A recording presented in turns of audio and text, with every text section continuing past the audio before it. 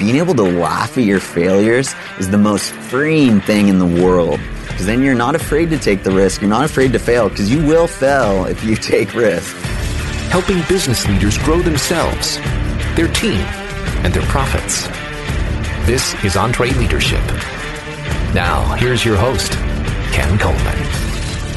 Coming to you from the Music City, this is the broadcast of Leaders by Leaders for Leaders. Thank you so much for joining the conversation. Well, we get two great conversations for you this episode. The first, Alex sits down with Ryan Hall. Now, you runners out there already know that this guy's the Michael Jordan of distance runners, the greatest distance runner in American history. Really good stuff. You're going to love it. And then Daniel Tardy. You know him well. I call him the Grand Poobah of all things EntreLeadership. He joins Alex in the studio as well for a very important topic on finishing the year well. So let's get to it. You know him well now. He's Alex Judd, our EntreLeadership coach, and of course, the host of the EntreLeadership Summit and EntreLeadership Master Series. Alex, welcome back. Thanks so much, Ken. Glad to be here. Now, I know the backstory on this. I don't know how many of our listeners know that you are an avid runner, to say the least. I love to run. You're yes, sir. You're a marathon maniac. How many marathons have you run? I just did my 19th 2 days ago. That's amazing. So this had to be a little extra special for you, given that you understand, and here's a guy who takes distance running to another level. Oh, this was surreal. Ryan Hall has ran the fastest half marathon and marathon time of any American ever. But perhaps more impressive is the level of passion and purpose and vision and intentionality he brings both to running, but also everything else he does. I learned so much from this conversation. I know our audience is going to as well, whether you run or not. So here's my conversation with Ryan Hall. So I want our listeners to hear the story of Great Bear Lake. That's kind of where your story into the running community really starts. So Give us a little bit of context of what that story is and why that matters so much to you. This is something I fell back on over and over and over again, because my road was filled with way more failures than successes. So people often ask, how did you get through all those tough times? Because, there was long stretches, 3 years at Stanford where I was terrible at running, So it's you got to, keep getting yourself back up, keep believing. And so falling back on this original vision is what kind of got me through those moments. And so to tell you the story, I was 13 years old, hated running. I was playing baseball, basketball, and football. Had zero desire to run. But my dad, he was a runner, and he'd watch me run the bases in baseball and PE. I'd run good times for the mile, even though I hated it, Yeah. But I always kind of like to push myself, even if I didn't like something, So I ran fast in 8th grade. But didn't enjoy it at all. Hated it. Yeah. I hated it. So then one day I was going down to a basketball game, and the problem here is I'm in 8th grade. I'm 5 foot tall and 100 pounds. So going to a basketball game. Trying to play basketball. I was sitting bench. I never got to play, and I would hustle and be running like crazy in practice. And no matter how hard I tried, that was just too big of an obstacle for me to overcome. But I remember just kind of looking out over the lake in my hometown and just feeling like God just kind of planted this just weird desire that seemed very much outside myself to try and run around the lake. And it's 15 miles around the lake, so it's a pretty big journey for a 13-year-old. This is not a pond. Yeah. And you just said, I want to run around that. Yeah, so I went home. I told my dad what I wanted to do. And like I said, he was a runner. And so I'm so grateful he wasn't just listen, let's start with 3 or 4 miles, but instead he's all right, if you feel like that's what God's telling you to do, let's go do it. So we laced up our shoes the next Saturday and went out. Is a super long, super slow, very painful, blistered feet, the whole thing, I had to stop multiple times. So up to that point, you hated running. Did you hate that? Yeah. You hated that. yeah, it was. And even throughout my career, you go in and out of hating running, within a run, for the first half, you're this is so great, this is so great. And then 5 minutes later, you're this sucks, get me out of here, So there is always a little bit of love-hate, but at that point, I still just didn't enjoy running. But you finished. You did the 15 miles. So I finished, came home, collapsed on the couch, super tired, and it just felt like God was telling me, I've given you a gift to run with the best guys in the world, but I gave you that gift so you could help other people. And that was the moment everything changed for me. And that was the moment I believed that was my destiny, was like to go to the Olympics and to run in the games and run with the best guys in the world. So spent the next 20 years going after that and just learned, oh man, so much through all the struggles, all the good times, like everything, just encountered God over and over and over again, and got to the end of it and decided I should write a book to share it with people. Yeah, no kidding. So you were 13 years old and you had a vision for what the destiny of your life was going to be. Yeah, which is super powerful because people often ask me, like, were you surprised when you like qualified for the first Olympics or set the American record in the half marathon? And I'm not trying to be like proud, but the answer is always like, no, like I believed it from the time I was 13. So that's so powerful, you know, because I believe that what you believe about yourself is going to come out of you. So at that moment, I started to believe that, and I started to act totally differently. So I went to bed earlier. I started eating better. I started obviously training, you know, but my whole lifestyle shift, all my friends, like I stopped being friends with all my friends, not intentionally, but just because I was going after something that they weren't. I mean, you said it changed your life, right? You said your actions immediately changed. Where does that take you? So I had initial success right away. And I think that's something, you know, like say like you don't know what your calling is, your vision, where you should go. I think that's something to pay attention to. It's like if you have an inkling that this might be the road that you're supposed to travel, start moving in that direction and see what happens. And so for myself, I started running and bam, things started clicking. You know, I went from a kid who was struggling playing baseball, basketball, football, like just getting destroyed in all those sports to like winning every race. And not to say that's going to be everyone's experience, but if you are having like success right away at something, that can be a sign that you have some ability and some talent and some influence in this area. And so I did have that kind of initial, like really high success. My goal was to break 4 minutes for the mile when I was in high school. Didn't quite get there. I ran 4:02 at the California State meet, man, but you're slacking, man. Yeah, no. Golly, Yeah. 4:02 in high school. Yeah. That's unreal. Did you start to enjoy running at that point, or were you primarily still just enjoying the fact that you were seeing success? Or how do you view that now? Yeah, how do you even separate those, right? Because it's like being successful is fun. No joke. Yeah. But I think for myself, like, it was that moment of like knowing this was my destiny, what I was called to do, that all of a sudden this became an all-consuming like passion, you know? And people often ask me, because with running, you have to be so disciplined with your sleep, nutrition, your training, all that stuff, you know? And they're like, how do you be so disciplined? Like, I'm struggling with discipline in my life.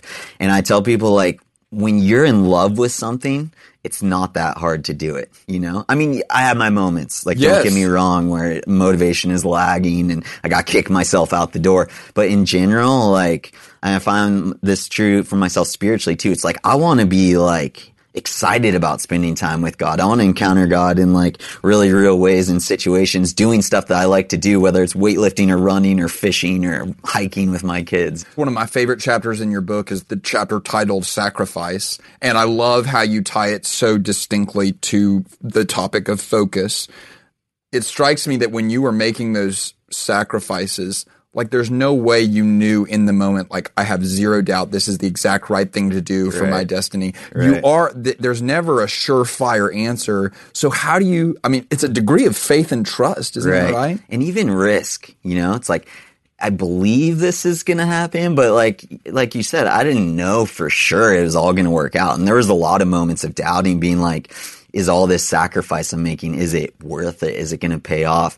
And kind of what I discovered on that note is it's always worth it. When you're going after something with everything inside you, the like, at least the feeling of satisfaction that I would experience in going after that thing, it was like worth it. The journey is worth it. Like, even if you don't get to the destination that you thought you'd get to, and even for myself, you know, I did run with the best guys in the world, but there was a lot of things in the sport that I didn't get to do that I wanted to do, like win an Olympic gold medal or set a world record. You know, there's all these other things that I didn't experience, but it was worth the journey. It was worth those hard moments and enduring those just to be on that path and going after it. Remarkable. Okay, so whether you know it or not, you're talking to the potential entrepreneur or the business owner right now, the way you talk about risk and stepping out and doing it. And I know you're talking about starting a business, or you are starting a business right now as well. But I like the way that you talk about letting fear drive your actions versus just being bold. How do you reconcile those two things in your mind, and how do you view fear in terms of decision making? Right.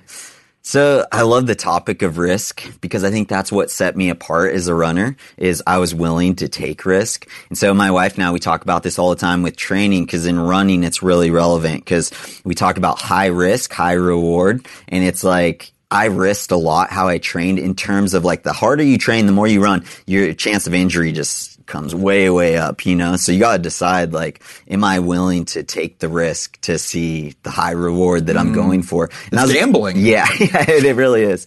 And for me, like I loved taking high risk, but like it didn't pay off. Like, 9 times out of 10 times, it did not pay off. Because you'd result in injury or something like that? Or I'd blow up, and you see this all the time with the African runners who are dominating our sport. Like, there'll be a pack of like 50 of them all in the front pack. And some of them have no business being there, but for them, it's like a risk they're willing to take. And like 90% of those guys just blow up, run terrible, maybe don't even finish the race. Because they went too hot out the gate. Right. But what I learned from them, the African guys, like I look at them and they're not showing any expressions of like excessive joy or excessive like I just blew up and DNF'd and did not finish. Yeah. And I can't tell because they don't take their failures personally. Like it's just something that happened to them. It's like they're observing a cloud in the sky.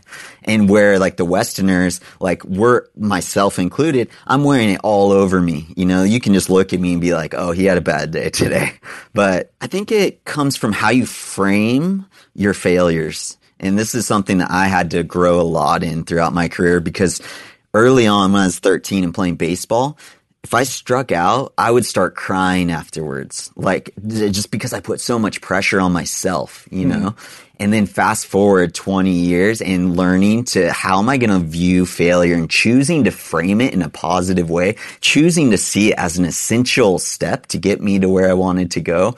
20 years later, I did this fun challenge where I got into weightlifting and I wanted to try and bench press my PR in the marathon. So 204. I want to try and bench press it 20 times. And so I get through 19 reps. Okay. And on the 20th rep, like I'm going up and just struggling so much, I'm like shaking and stuff. I literally get it. Like I'm like an inch from like locking out my elbows and getting it right. And I can't do it. And so like I have safeties on the side so I don't kill myself when I put it back down. But like I put it back down and I immediately, without even thinking about it, just started laughing. Like I thought it was so funny that I could be so close to being successful and achieving this and then not be able to do it. And that's the same kid that cried when he struck out. So that's the journey I went on of like, how do I view failure? And like being able to laugh at your failures is the most freeing thing in the world. Because then you're not afraid to take the risk. You're not afraid to fail because you will fail if you take risk, Your half marathon time is 59:34. 43.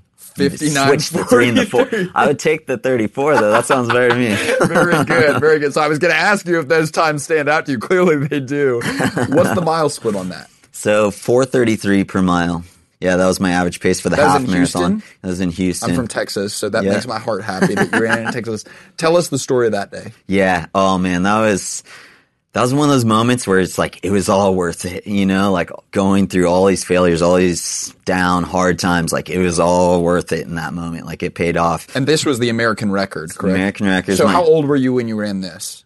23, 24, somewhere right in there. Okay, so it's 10 years after you have this vision of Bear Lake. Right. And you talk about like 10,000 hours, like Malcolm Gladwell's thing, totally like true. Like I had put in about 10,000 hours at that time. But it's one of those days where, man, like things were just clicking. And to me, like this just reinforces this idea of like running. It's science, but it's also art, and like sometimes, and there's mystery.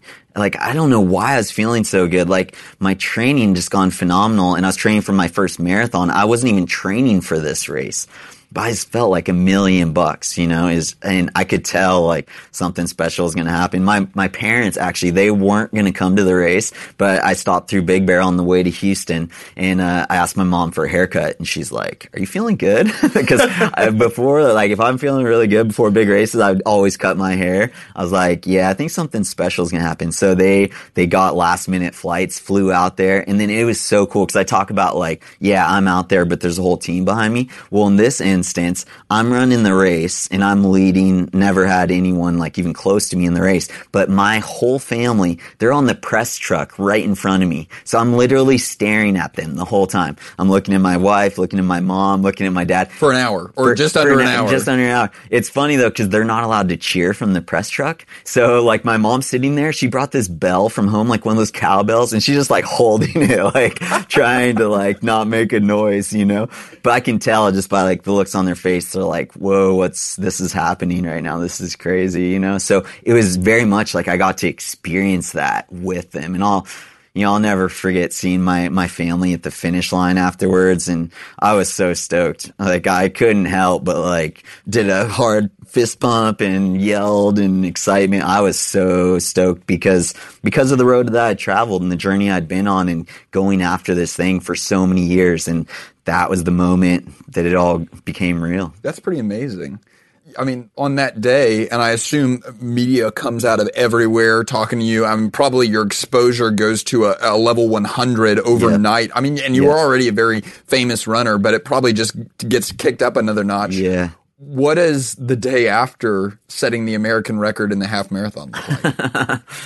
It was, I was still on the high, but it was an interesting experience because you definitely, like, you ride this high for, for me, it's like about a week probably where I was like, man, I can't believe that just happened. Like, that was so sweet, it was like a week of just savoring it, Yeah. And I don't think there's anything wrong with that. I think it's good to savor those experiences. I think a lot of times we don't. Right. We don't allow ourselves to. And that was something my dad ingrained in me when I was getting into the sport. So after every time I'd set a personal record in the mile run, we'd go out and like get an ice cream or smoothie, just do something to be like, let's just take a moment here and celebrate this victory. And I think that's so, so important because that cultivates gratitude in me. When I celebrate, I'm like, man, I'm so thankful I got to experience this.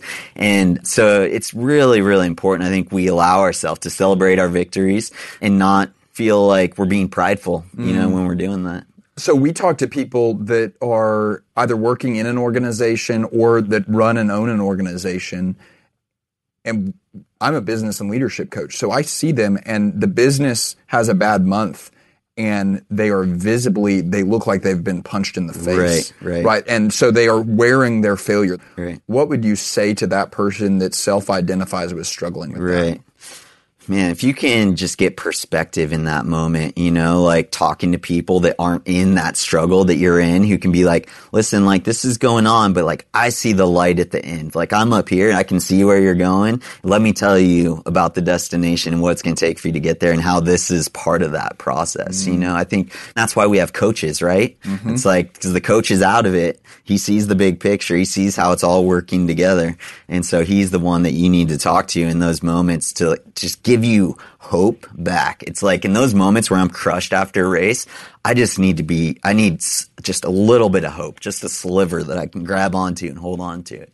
Have you heard it? There's a book out right now called The Passion Paradox. Yes, have you heard of Steve this? Magnus, yeah. Yes, yeah. And Brad Stuhlberg. Okay, yeah. So here's what's interesting. They equate passion, and they talk about a lot about it as being like kind of bedfellows with addiction to a degree. And they said like there's a dark side of passion because to a degree, passion means you're obsessed with something and you shut off everything else. Right. It doesn't feel as though you're addicted or obsessed, but at the same time, you're world class. Yeah. Where does that come from? Oh, that's a great question because it's such a tricky line to watch, And I think what it comes down to for me is like, how do I value myself? And so what makes me special? What makes me important in my own mind? And that was something I learned when I dropped out of Stanford for a quarter. My sophomore year at Stanford, I dropped out. Wasn't sure if I was going to come back. I was just like struggling with depression and all my failures were just like taking a toll on me. Was it related to running? Yeah. All like running in the classroom though too. Like I was really struggling academically. Just like everything was going wrong, And at that point, like how I saw myself, how I valued myself was all based on my performances. And that's the scary place where you don't want to be. And what I learned is like, I just had to spend time with God and like talk about like getting up out of it and talking to someone who has a bigger perspective. And then your failures, your hard times, they can just be seen as something that's happening to you, but it's not you. Okay. So speak to how that level of, that is confidence at the highest degree. How does that level of confidence set you apart at the starting line from the people that are around you? Oh, it's huge. It's what empowers you to take risk, you know? Like I couldn't be bold if I'm afraid out there. Like if you're afraid, like at least for myself personally, I tighten up and I don't perform very well at all, you know? So what frees you up from that fear is, can you handle the failure, you know? And having lived it, having gone through so much failure, you realize, yeah, it's not fun to go through those moments. Like it's really like I allow myself to be bummed out for like one day. I actually learned this from my wife. She'd like literally put a timestamp on it. It's okay to be bummed when you have a bad day and you don't hit things and things aren't coming together.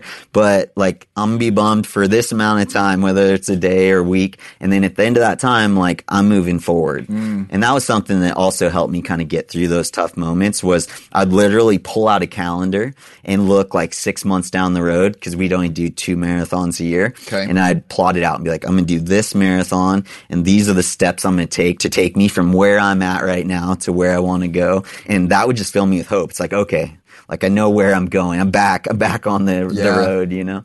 There's many people that would call you the greatest distance runner in American history. In everything I've listened to or read about you, I've never seen yourself call yourself that. That's an incredible level of humility that I would say, honestly, even in endurance sports is kind of rare.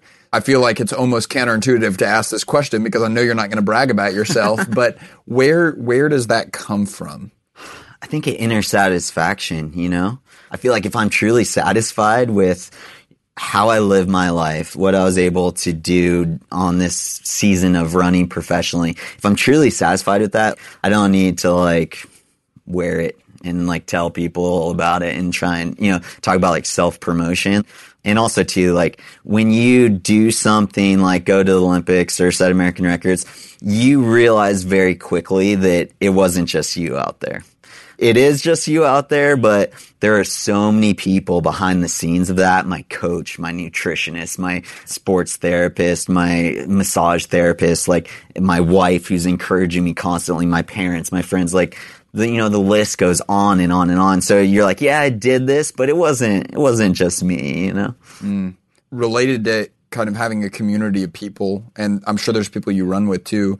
I've always felt like I call myself a runner. I don't know if I can even call myself a runner around you, but being very particular about who you're willing to run with, right? Yep. And I think that obviously has life implications as well. How do you decide who you're willing to run with, or who's going to coach you, or who's going to be your nutritionist? Like, how do you filter that?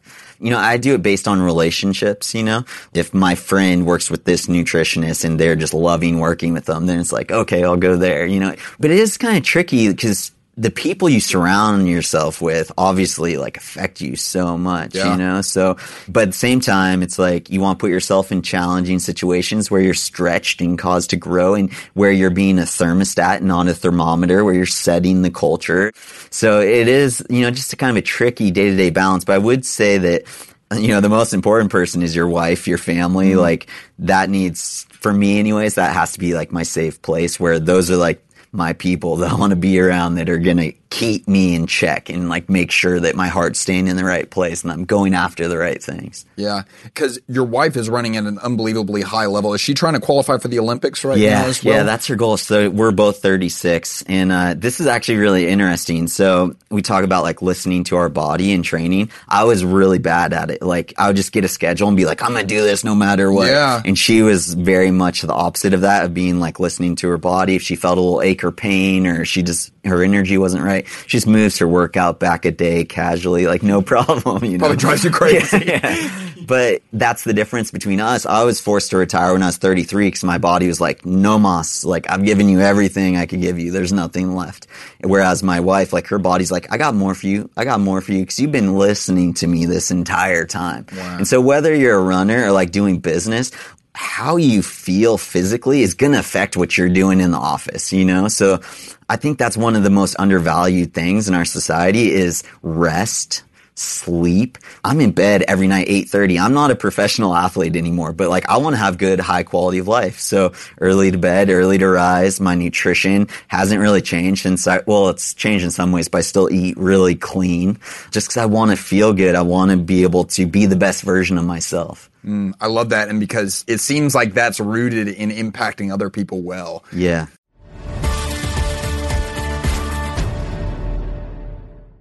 Here's a math refresher. There are only 24 hours in a day, so you and your team need to streamline time-consuming tasks to focus on the activities that make money.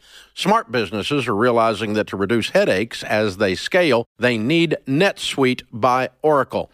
NetSuite is the #1 cloud financial system, bringing accounting, financial management, inventory, and HR into one platform.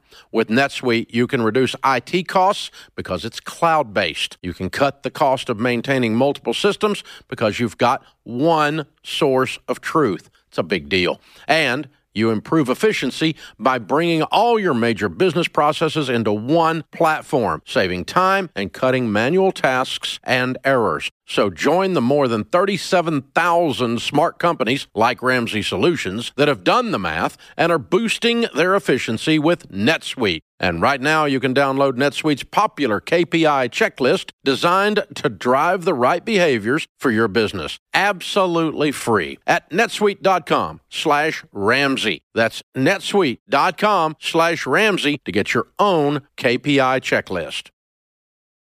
This episode is brought to you by Trainual. Even when you're great at running the day-to-day, a lot of leaders struggle to delegate. But delegation is a critical leadership skill, and empowering your team by building that skill just takes having the right system in place. Well, Trainual is that system, and it's a game changer. Trainual is an easy-to-use app that helps document and organize everything about your company in one place. Clear outlines for every role and responsibility, step-by-step training for all your SOPs and employee handbook content, an org chart and directory. You can build accountability tests. Employees can even use Trainual's powerful search to answer their own questions. Companies using Trainual are cutting training time and related costs by up to 75%. Get started with over 300 templates and their world-class support. It's time to get your entire team playing from the same playbook. Visit Trainual.com/Entree today for a demo and get 15% off your first year with code Entree15. That's 15% off at Trainual.com/Entree with code ENTRE15.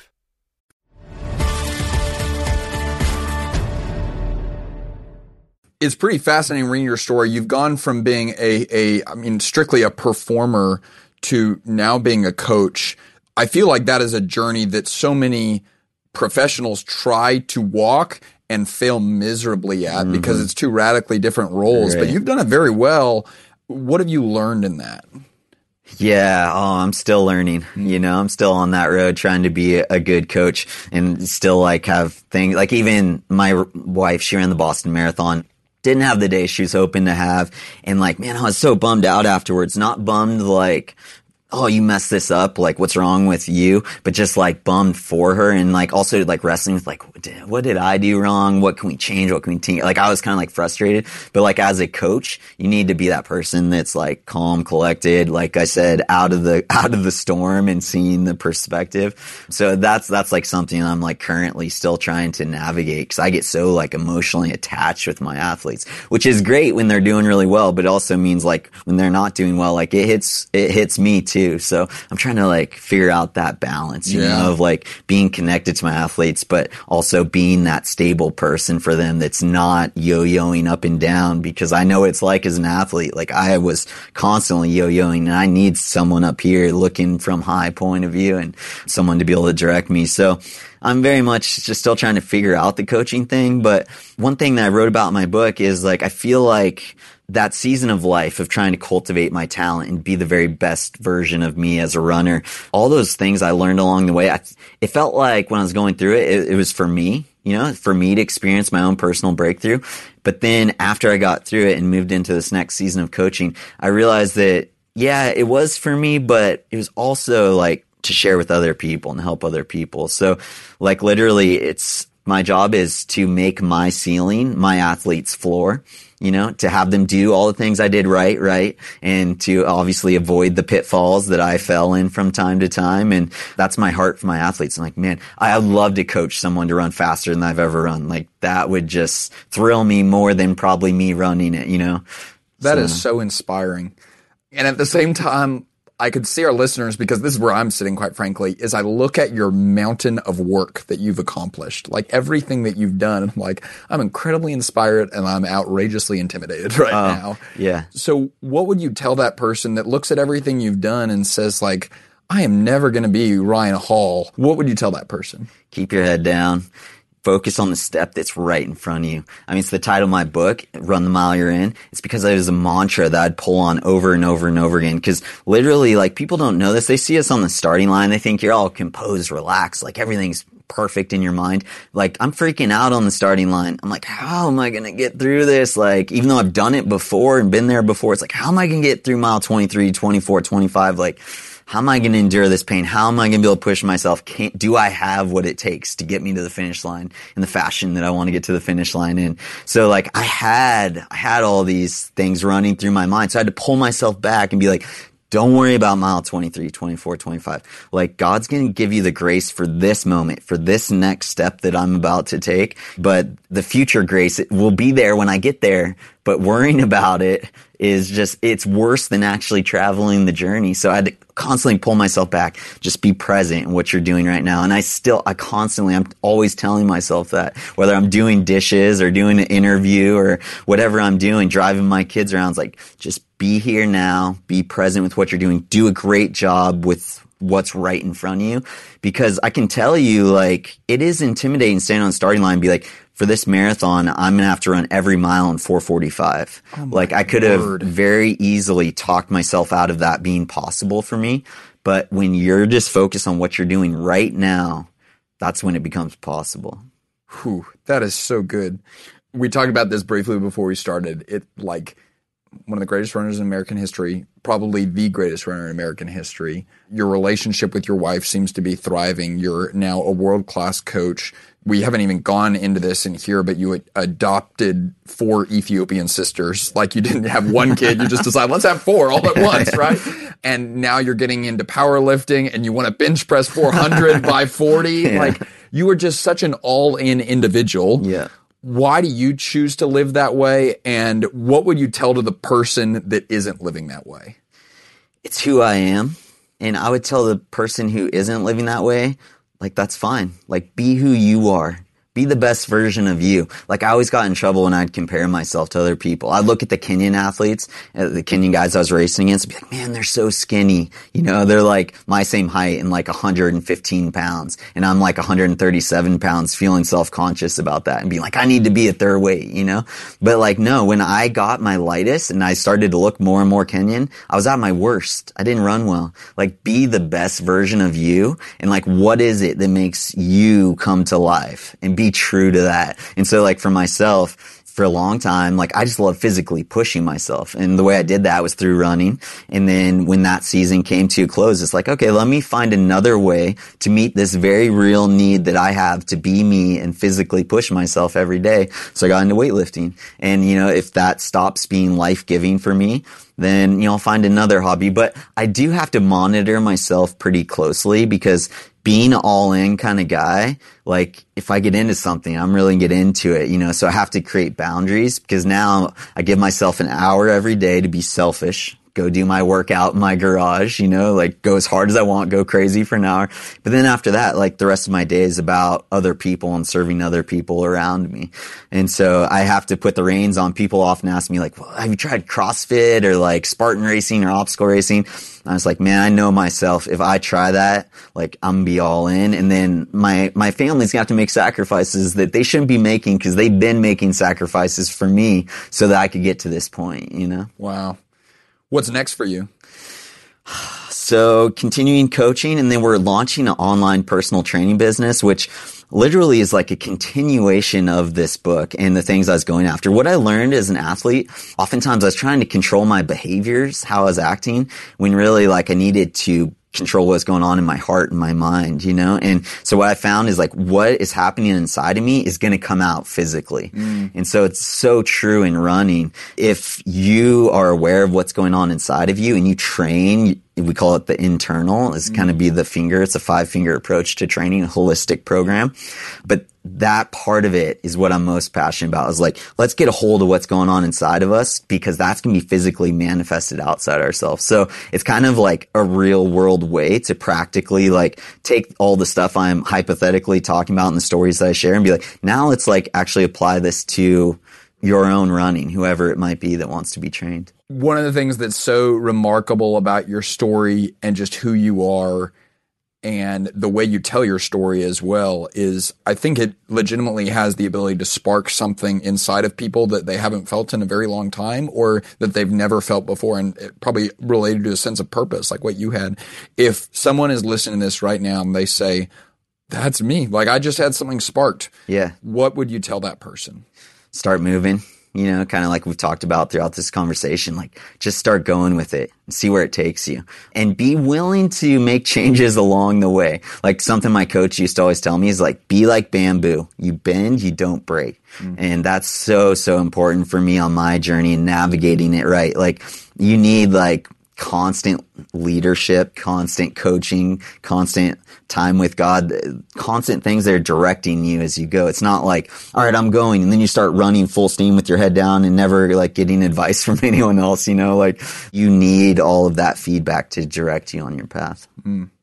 Well, Ryan, I think I speak for all of our listeners and certainly for myself whenever I say that your story is inspirational. Perhaps more inspirational is the way you put God at the center of it. So thank you so much for taking the time to be here with us today. I know I'm better for it, and I know our listeners are as well. So thank you. Well, thank you for having me, Alex. I really enjoyed it. Well, thanks, Alex, for that. What a fun conversation that was. So much to learn from in that. And we keep the content coming. How about Daniel Tardy? Now, I have fun with the Grand Poobah thing, but the reality is he is our Executive Vice President of Business and Leadership. He's the guy that mentored and really guided Sarah Sloyan, who's our amazing Vice President of EntreLeadership. And this guy really gets the playbook. He's been here. He's seen the business grow.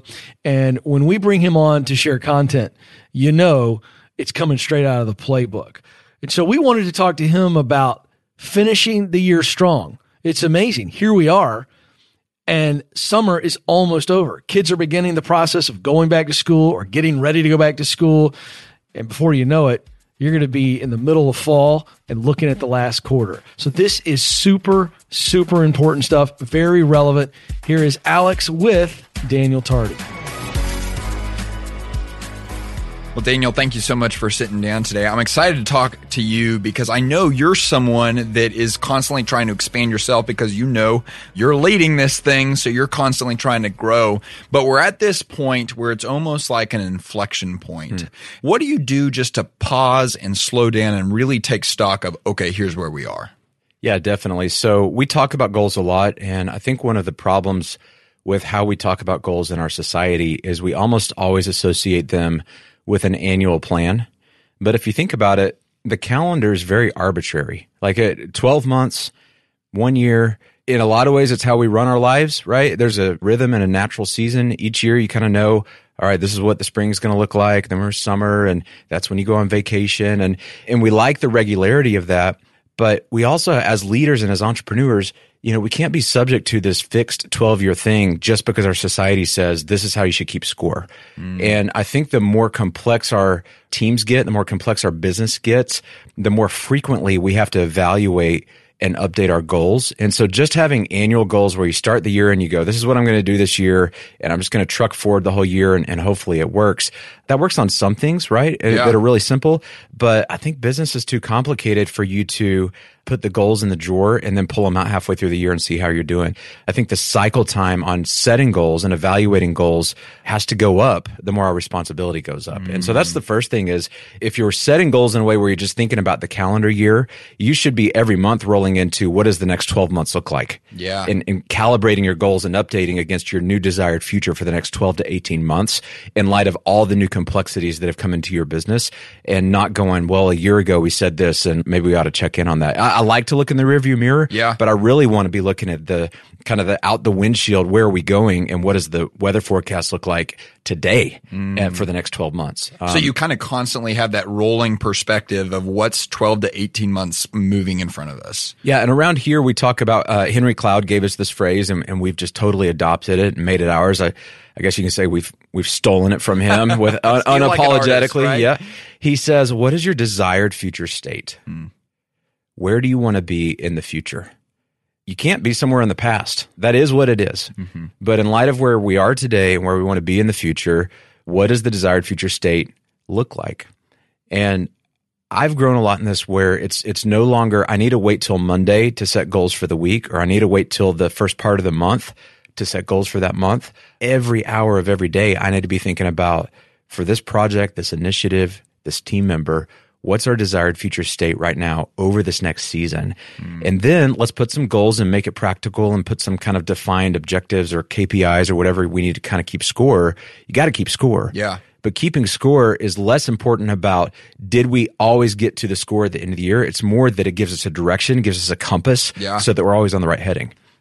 One of the things that I really admire about you is you've got this incredible ability to step out of things and really garner perspective. And I know you use the phrase renew your mind a lot, and you teach our team that a lot. What are the habits or the rhythms or the things that you focus on, whether it's daily or quarterly or weekly, to make sure you are preserving that perspective? Because I mean, ultimately, that's an incredible opportunity for you, but I guess, I mean, it's ultimately kind of like your responsibility from a leadership perspective. Well, Alex, I don't know that I'm that great at it. I talk about it, and I talk about how important it is, because when I'm doing it well, it just charges me up. When I take the time to work, and this is so classic, we talk about this a lot, and we didn't invent this phrase either, but work on your business instead of in your business. Well, let's break down, what does that really mean? Yeah. It's a nice, catchy sounding thing, like, oh yeah, I need to work on the business, not in it. But just thinking about on your business strategically on your drive to work in the morning is not working on your business. And then you rush right into meetings and you're down in the weeds. If your calendar does not reflect time that's set aside to think and to have solitude and to charge your batteries every week and every month in significant ways where you're saying no to other meetings so that you can work on the business, you got to get in that state and really think and plan and strategically evaluate, how's everything going? What do we need to be doing differently? And so I block time on my calendar, a meeting with myself every week, several meetings. And I did it this morning. Somebody asked, one of our board members said, hey, we've got this thing coming up next week. Would love to get some time with you by next Tuesday. And I want to help this guy. It's an awesome project. I want to be a part of it. And it's not in one of my top 3 critical priorities right now. And I'm a little bit behind on a couple of them. And I have some time baked in between now and when he wants to meet that I'm literally not in a meeting except with myself to work on those things. And it's so hard and it's so tempting, Alex. I'm like, oh, I want to tell this guy yes, because I look at my calendar and go, technically I can fit it in. Yeah. But then I start thinking about, oh, that's going to cut into my work on the business time, and that's going to sacrifice my critical objectives right now. And I'm going to let other people down on the things that I'm committed to. And so it's such a discipline that emotionally you're always like, I want to say yes. I want to be there for everybody. I want to be known as somebody that's dependable.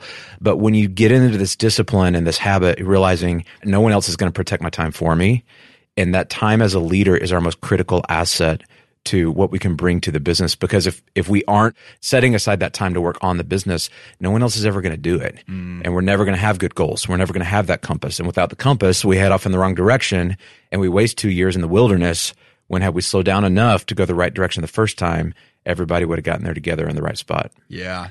We see it all the time in coaching clients from around the country that they get all excited on January 1. And of course, because everyone gets excited on January 1st, that's a cakewalk.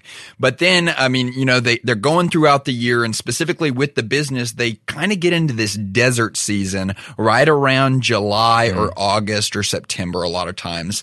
And they're close enough to 2020 that they don't necessarily think they need to readjust or reinvent themselves, or almost convince themselves of this idea that I can just wait till January 1st again. What would you say to that person? I'd say it's very normal. And I would say in our society, the calendar sets the priority for the masses, but leaders set their own priorities regardless of where society's at. And so to be a leader, you have to lead yourself out of the July funk. You have to lead yourself out of the 2:00 afternoon slump. You have to lead yourself out of the Sunday night doldrums. These things that most people that have a job and they're just waiting for the calendar to kind of say, oh, I need to pay attention now. It's Monday. I need to pay attention now. It's January. Oh, school started back. I should probably get back in the gym. Those are followers. They're following society. They're following the calendar. And there's seasons to life that are natural for the masses to follow. And that's fine. Those aren't bad things. Those aren't bad people. But leaders go first on the hard things. Leaders set the pace. They set the pace for themselves. They set the pace for their team. They disrupt themselves if they're in a funk. They figure out how to get recharged. They figure out how to get new inputs. They figure out how to get outside sources so that they can get themselves fired up and get out of the funk that the rest of society is in. The Bible has a great line on this that says, don't conform to the pattern of the world, but be transformed by renewing your mind. The world has a pattern for you. And if you want to follow the pattern, you're a follower, not a leader. Leaders don't conform. They transform themselves by renewing they make it new information, new content, new perspective, new habits of, I'm going to work on the business, not in the business. And so I don't want that to sound oversimplified. That's really hard to do. Yeah. And I've been practicing that for 10 years, and I feel like I'm just now kind of getting good at it. But take the first step. Commit to, what am I going to do next week? If I can get 30 minutes next week to work on the business and not in it. If that's hard for you right now, get 30 minutes. If it's hard for you right now to get 4 hours, get 3 hours. Yeah. If you're doing this for a few years and you've been used to it and you're like, yeah, I'm setting my monthly goals all the time. Okay, well, how you take it up a notch? What is it that you're conforming to right now that you need to go, no, I'm not going to follow, I'm going to lead? There's kind of a line that gets crossed every once in a while where it's like it becomes a little bit of a guilt and shame based thing where it's like, man, if I'm not working hard all the time or if I have an off day, I feel bad about myself as a person. So how do you kind of weigh, I need to work hard, but also I need to show myself grace and recognize that I'm a human being? Right. It's a great question. I think we beat ourselves up a lot. We get in our head and we can get on the death spiral of the shame fest where we go, well, I didn't do that and I didn't do that. And I've got this inner critic that just says, I'm never going to be enough. And when I listen to that inner critic, man, it's a dark demon. And that's when I, from a negative standpoint, start chasing things and I white knuckle and I double down and I just try to overpower instead of realizing, you know what, my career and my performance there, it doesn't define who I am. I'm a husband, I'm a father, I'm a friend. And so I think you have to have enough perspective about how you define success for yourself being much broader than how's the business doing, how's the team that you're leading.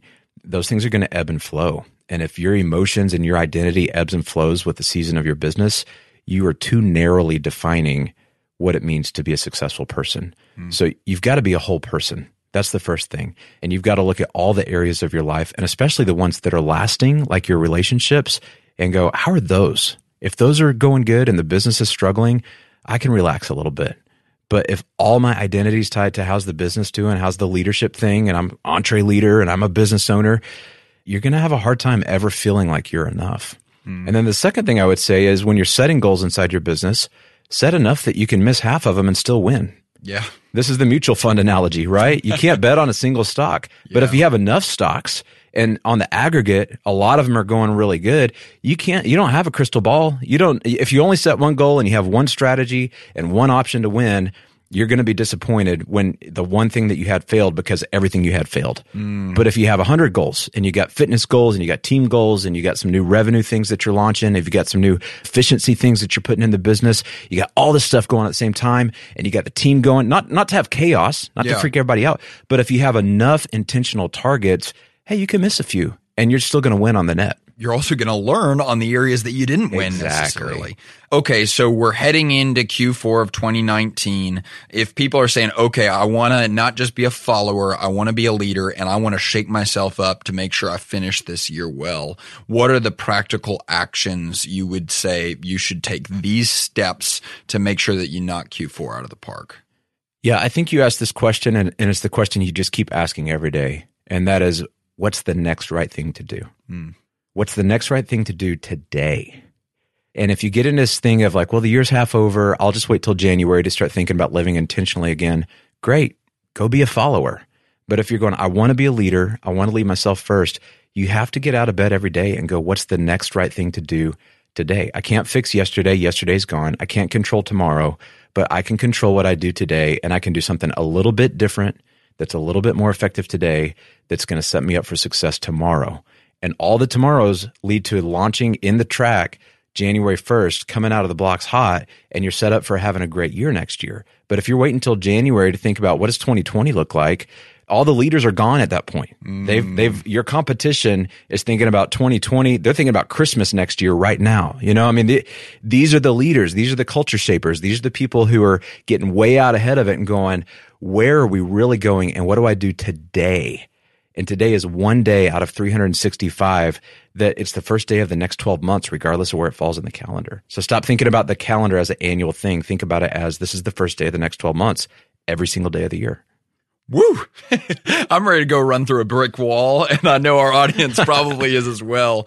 Thanks so much for your time today. We're better for it. Well, we love that our business leaders out there are listening. Appreciate you guys listening to this podcast. We believe in what you're doing, and I want them to know that they're the reason I get out of bed every day. They're the reason I set goals, because we think that they're heroes. We believe they're the backbone of our economy. We believe that leadership really, really matters. So give yourself some grace, give yourself some applause. Don't beat yourself up too much, but think about the team you're serving and figure out how to take this to a new gear. That's what we're trying to do for you guys every day here on this podcast. So we appreciate you guys listening. Heck yes. Let's go. Thanks, Daniel. Thanks, Alex.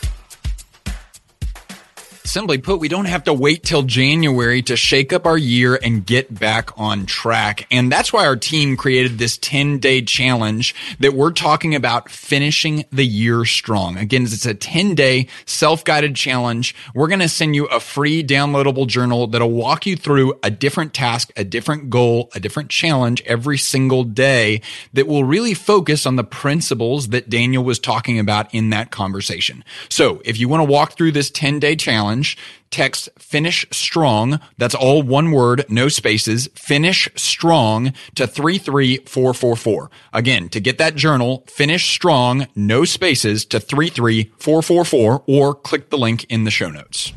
Well, I hope you enjoyed this episode of the EntreLeadership Podcast. If you did, we'd love for you to give us a 5-star review and tell your friends to subscribe. Now, for a chance to win a $25 Amazon gift card, you can review this episode by clicking the link in the show notes. Be sure to follow us on social media as well at EntreLeadership. Well, that's going to do it. So on behalf of Alex and the entire EntreLeadership team, thank you for listening. We'll talk with you again very soon.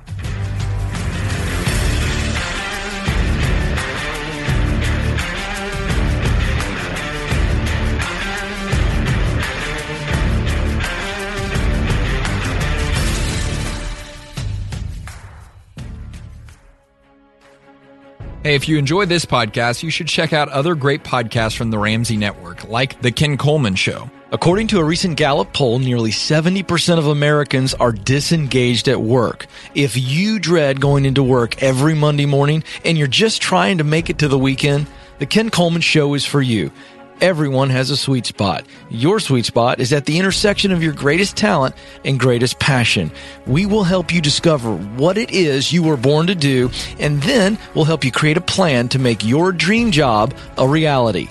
You matter, and you have what it takes. Join the conversation on The Ken Coleman Show. To hear full episodes, just search Ken Coleman wherever you listen to podcasts or go to kencoleman.com.